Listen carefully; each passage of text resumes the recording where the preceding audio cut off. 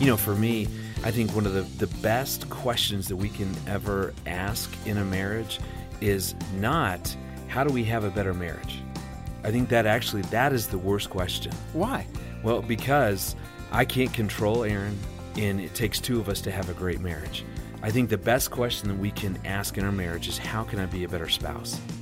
Dr. Greg Smalley is back with us again today on Focus on the Family, along with his wife, Erin, and they're describing better ways husbands and wives can work through expectations and disappointments and experience the kind of marriage that God designed for us.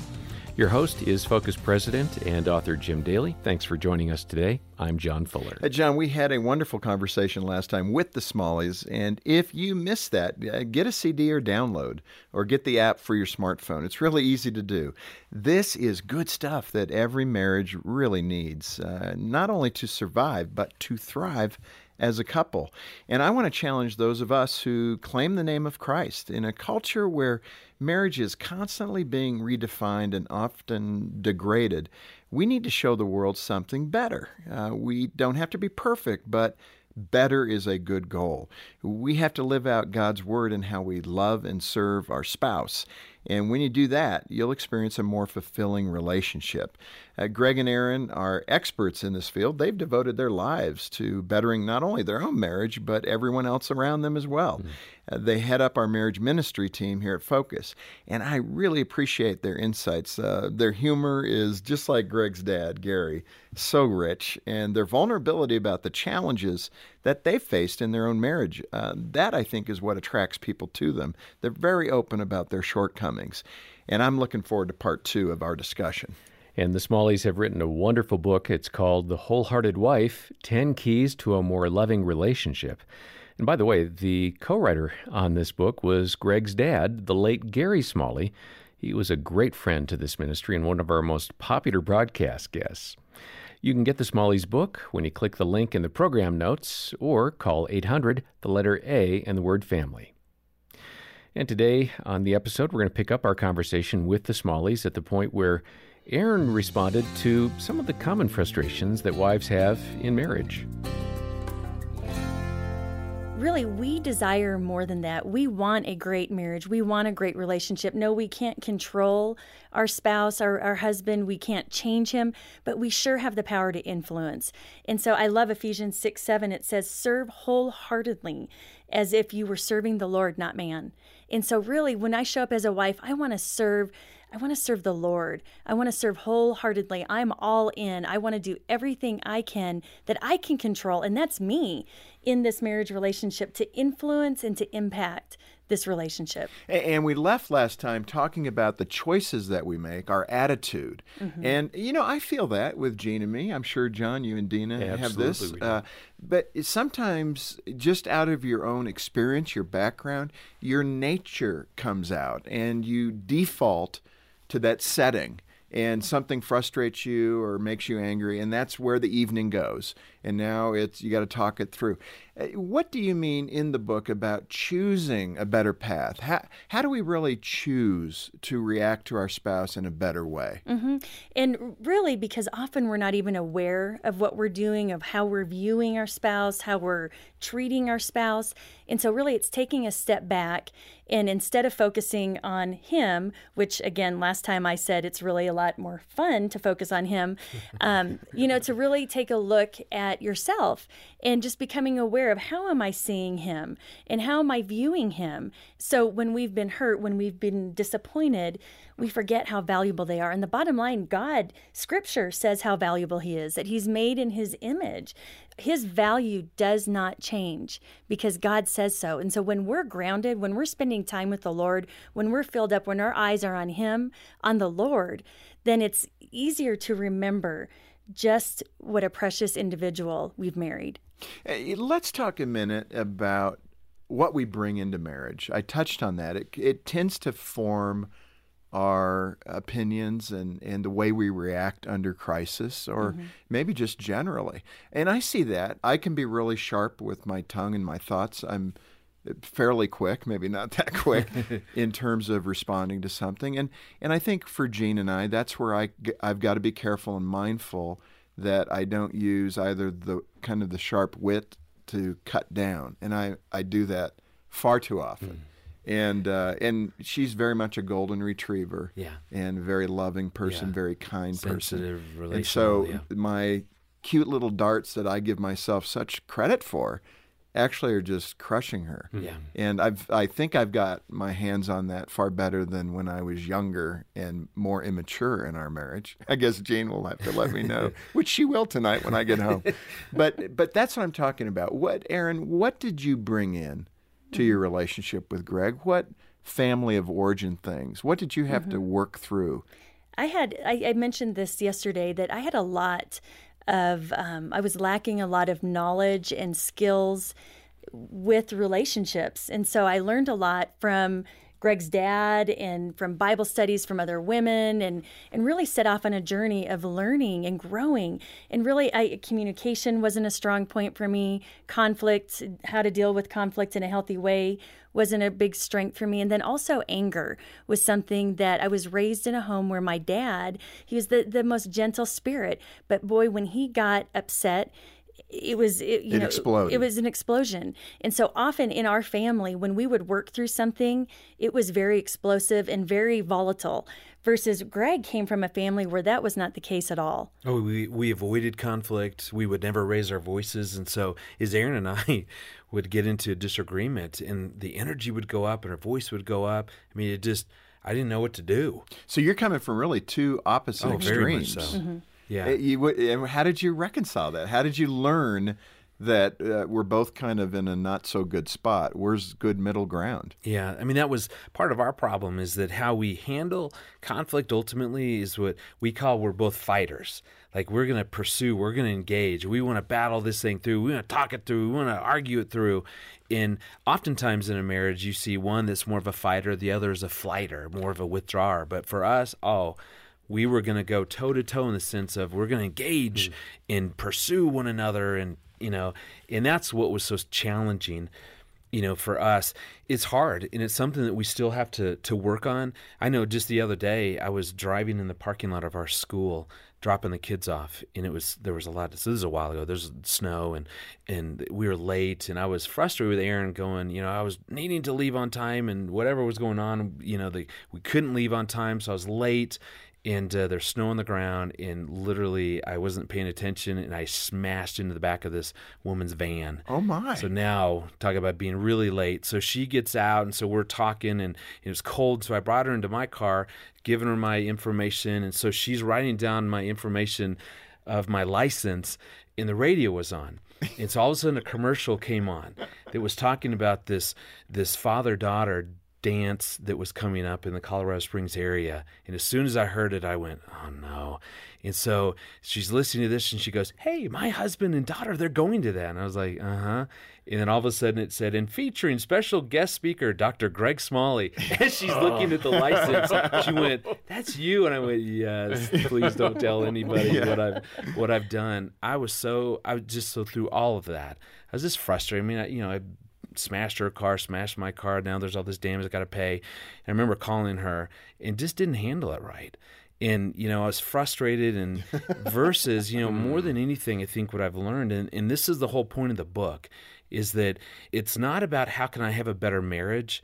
It's how can I be a better spouse? What do I need to learn? What I've learned is that I need a little bit of time before I call her, before I respond to her, or it's not going to go well. I need some time to pull back, and especially to go to the Lord and try to get some perspective. And more than anything that I've learned about conflict, that's what's helped me, is that if I can just get a little bit of distance and then go to the Lord, and usually it's like, okay, your daughter, you created her. What in the world? What is she doing? You tell, But finally, in the midst of my prayer, I finally sink into, God, what do I need to do?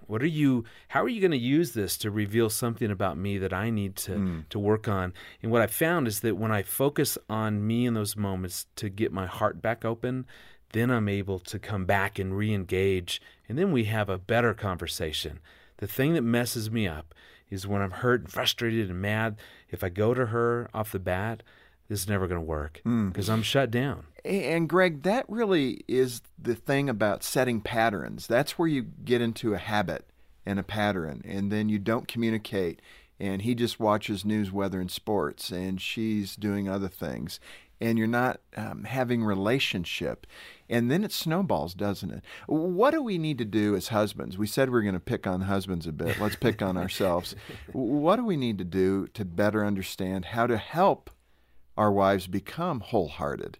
Because we have a role in it. Yeah, we are. I always like to think that part of my job is not to make Erin become more like Christ. Tried to do that. Yeah, that's not a good... Yeah, it really doesn't. Don't say that out loud, by the way. But really, I am also her helpmate. In other words, I'm helping her on this journey that she's on with the Lord to become more like Him.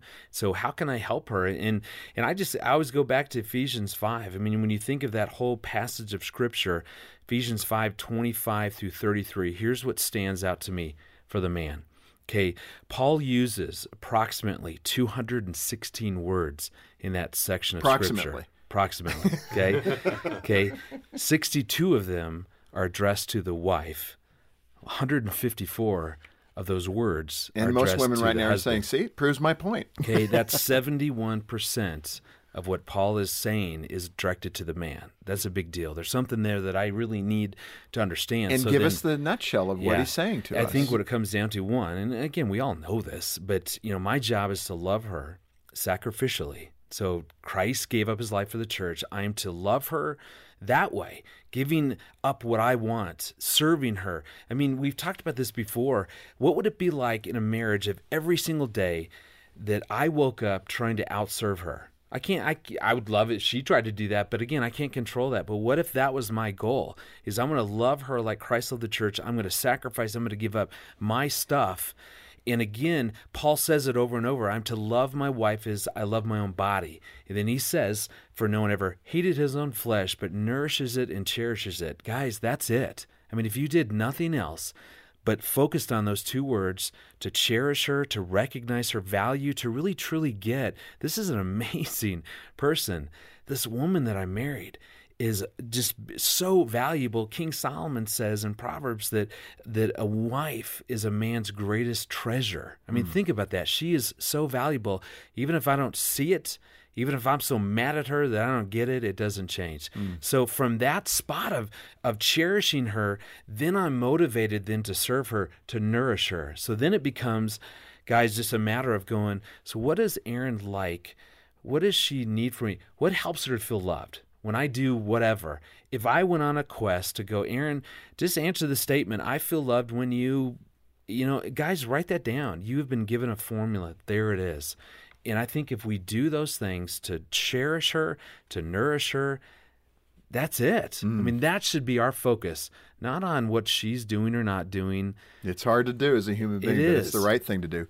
Erin, let me ask you, though, because I think some of this healing needs to occur where you deal with the past to kind of ask the Lord to get into perhaps the dark closet of our life. And it's not always the big things, pornography or something like that. These can be relational things. For example, you and your dad, you felt like you had a breakthrough and a healing moment when it came to this dynamic that you learned as a daughter and the way that he would rage and how that would impact you. Talk about that. I think it would touch a lot of women. So often when you come from a home with a dad that rages or has anger, it's something that is handed down. And it's not something that we want. Because as a young mom, I swore, I was like, I will never take this into my marriage, I'm not going to pass this on to my kids. But then all of a sudden you're frustrated, you're hurt, you've got kids running everywhere, chaos, and suddenly you find yourself snapping. Right. And you go back to what you were raised with. What you experienced. What we experienced. And really, by making that vow, I'm not going to do this, really what we're doing is tying ourselves to it. And if you are experiencing anger as a woman, more than likely, and as a man, more than likely someone in your family of origin also dealt with it. And it's something that's been passed on. And I decided, I was like, Lord, I do not want to carry this legacy. This is not what I want to pass on to my kids.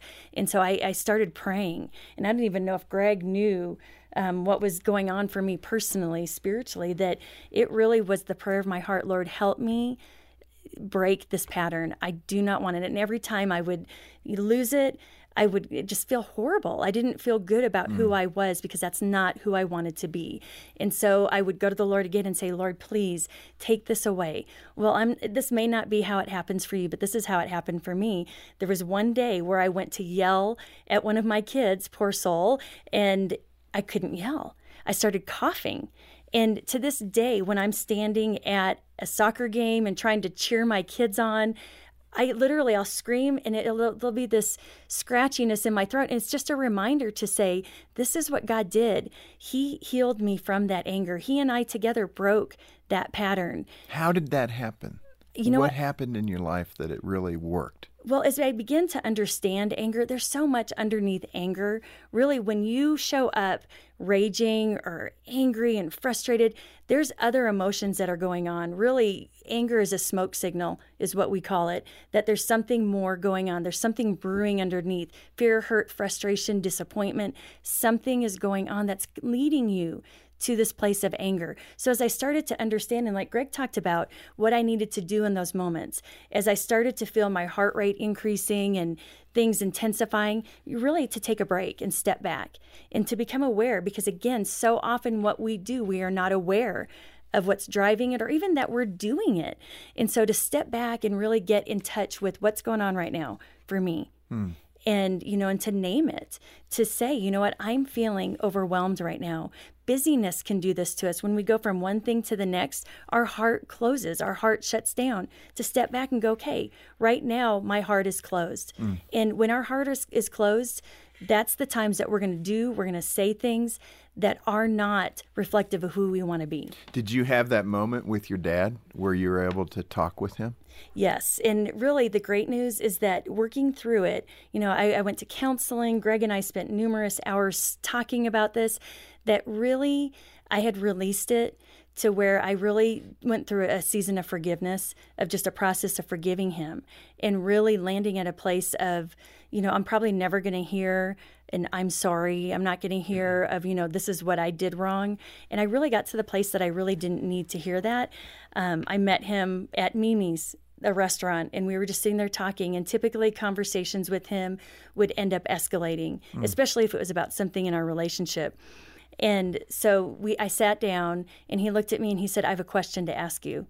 And I literally went, here we go. This is how it always goes. And so it's going to end up tense, and I'm going to have to really try to control this. And he looked at me and he said, Erin, he said, 0 to 10, how was I as a dad? Wow. And I almost fell over. I literally was dumbfounded. I didn't know how to respond to that. And he said, you haven't answered. And I said, Dad, I got to take some time to think about this. And so I did what any grown woman would do. I grabbed my cell phone and I ran into the bathroom and I called Greg. Oh, wow. I told her to rate him a 9.3. Yeah, that worked out so well for me when I did that. You did that long ago. It sounds familiar. But yeah, so I mean, you're partly in panic. Yes. How did you, shock. when you came out of the ladies' room and sat down at the table? I sat down and I had Greg calmed me and he said, ask him why he's asking you that. So I came back and I said, Dad, why now? What are you looking for? And he said, you know what? When you get to the end of your life, you look back and there are things that you regret. And one of the things I regret is the anger that I brought into our house, how I treated your mom, how I treated you at times. And tears started flowing down his face. And really, honestly, never in a million years thought I would get to this place. And as he was talking, I said, you know what, Dad, I want to be a great mom. Anger is something that I've had to deal with as well. I said, I've worked to do things the right way, but there are things I'm going to have to go back and own and apologize for. Things that I didn't mean, things that I said, things that, I impacted my girls or our son that I didn't really mean. And as I was talking, the Holy Spirit was telling me, tell him you've already forgiven him. And I was like, I can't say that. And so I started I said, you know what, Dad, the things that you did great. He was a hairstylist. He always did my hair. He introduced me to some really high quality hair products early on in life. And I said, you know what, Dad? Pat. Yeah. I said, thanks a lot, Dad. You didn't tell me. These were so expensive. Greg didn't like that. When we got married. And well, your hair looks great. They were no longer free. And I said, but Dad, the hardest thing was the anger. And he said, I know. And then I said, you know what, Dad? The good news is I said, I've already forgiven you. I said, it's done. And the unreal thing is that in the Wholehearted Wife, in the dedication portion of it, I wrote it to 3 men, to my dad, to my father-in-law, and to my husband. And again, the Holy Spirit said, show him. And so I pulled it up on my phone. I had an email with it in it, and so I handed it to him. And as he was reading it, just the utter pain and pleasure, I mean, it was all in one. It was just the restoration of the relationship, something I never, ever dreamt I would have this side of heaven. And sweet Annie was actually with me through this whole conversation, and she's patting my face, going, Mommy, it's wet, it's wet. And I'm like, yes, they're happy tears, Annie, happy tears. And walking out of that restaurant that day, our relationship will never be the same. Well, a couple of things from that observation. One, for everybody, do what you can to heal the relationships now. Why wait? Why go to your grave? Not healing the most important relationships in your life. And if you even want to talk that through, if you don't have Greg on the other end of the phone, your own personal call us counselor. here. I'd say call us here at Focus. Let us help you walk through that. What's a good thing to ask? What's a good thing to say? You know, Jim, the thing too that I'd add in there is that what I've watched my wife do, so in spite of how I've treated her at times, in spite of what her dad has done, what I will say is that some time ago she did make a decision that she had a choice in this. And either she could remain resentful, hurt, disconnected in that relationship, or she could figure out how to forgive and pursue her dad. And that's what I've watched. She invited him to that father-daughter date night that I was speaking at. And so he flew out. We flew him out, and he got to be there. And I think that's the point, is that even if we're not going to have a dad to pursue us, to say, you know what, I was wrong, and I love you, and bless us, give us that blessing, is that the point of the book is that we can choose to do things that will impact a relationship. And she would never say this, but I know that God has used that persistence in her life and the fact that she got her heart back open to her dad, and that paved the way. And I love that I hate to say rewarded, and I don't think that's what happened, but, you know, I mean, it turned out great, but it may not for you. And it doesn't matter. What matters is that we respond and we make choices, and we can influence and impact relationships just by doing some things differently. And that's really what we were trying to help a woman. But I mean, it's good advice for a guy as well, is that it doesn't matter what my wife is doing, that I can choose to show up differently. And those are the things that I want to do. That's the kind of man I want to be. I think that's what we're called to do. Well, and I think the key thing there, Aaron, as I'm hearing you, is this idea that there are things, again, in your past that will hold you back or spring you forward in your relationship with your husband. And that's a profound thing. I was just thinking of you as a little girl with your dad in that moment and those things that you learned. I mean, in so many ways, we as fathers are preparing our children, in this case, our daughters, and we're failing in some ways as fathers, preparing daughters to be the wives that they should be. And again, it's amazing how it all ties together in God's plan. When a daughter feels the right things and learns the right things from her dad, she knows how to be treated. She knows what it means to be manly in that power, that anger is not godly if it's outside those boundaries of what the Bible talks about. You learn those things as a little girl, and you see them in your dad, and you bring them into the relationship. How did that help you forgive Greg?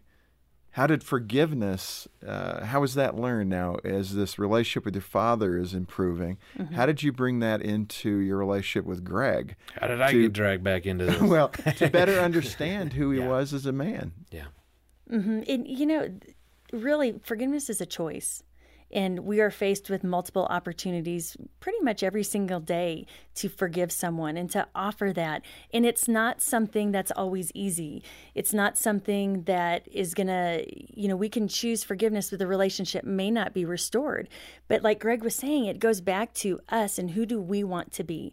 In that journey that I went on of deciding that, you know what, this is my father and I'm called to honor him and I'm called to respect him. It also, in my marriage, I'm called to honor and respect my husband. And my heart has to be open, and my heart is my responsibility. Regardless of what I was raised with, regardless of what I learned, as women, we can make choices to go on the journey of healing our hearts and doing some work to allow our hearts to be open and vibrant. John 10:10 says he came to give us life and give it to the full. And part of having a full life is having an open, vibrant heart. A vulnerable heart, too. Risk. Yes. That's what we're talking about. I think the Lord loves it when we risk, especially in this area of forgiveness. Go out on a limb. It's amazing how God will show up for you. Dr. Greg Smalley, his wonderful wife, wholehearted wife, Erin Smalley, you've written this book, The Wholehearted Wife, and thank you so much for being vulnerable and being with us today. Thanks. Thank you. Always great to have the Smalleys in the studio, and that's how Jim and I concluded the conversation with them on this episode of Focus on the Family. We do hope you were encouraged by their insights about marriage and family, and that you found their transparency to be something you could relate to. Of course, we do have the content available as an audio download, so you can review it again. Make a gift today of any amount to Focus, and we'll send the book that we've talked about along with that download as our way of saying thank you for being part of the support team and equipping and empowering other couples who need this kind of encouragement and help. Donate when you call 800-232-6459, 800, the letter A and the word family, or stop by the episode notes for all the details. When you get in touch, we can tell you more about Hope Restored, our marriage intensives, where you can have an extended counseling session over the course of several days with other couples. It is a terrific kind of a mini lab to learn better ways of communication and to find hope for your relationship. God heals and restores willing hearts that attend Hope Restored. In fact, 4 out of 5 couples that have attended a Hope Restored marriage intensive are still together 2 years later, and they say their marriages are stronger than ever. If you're in a tough spot, call and ask about Hope Restored. Again, our number, 800, the letter A, and the word family. Have a great weekend with your family and your church family as well, and join us again on Monday for godly encouragement for your marriage. Marriage is going to have its hardships. Some are going to be self-inflicted. Some are just we're fallen people that live in a fallen world. And if we have this ability to endure together, to trust God in the midst of the difficult seasons, He is going to bless us in ways that we can't even begin to imagine. On behalf of Jim Daly and the entire team, thanks for listening today to Focus on the Family. I'm John Fuller, inviting you back as we once again help you and your family thrive in Christ.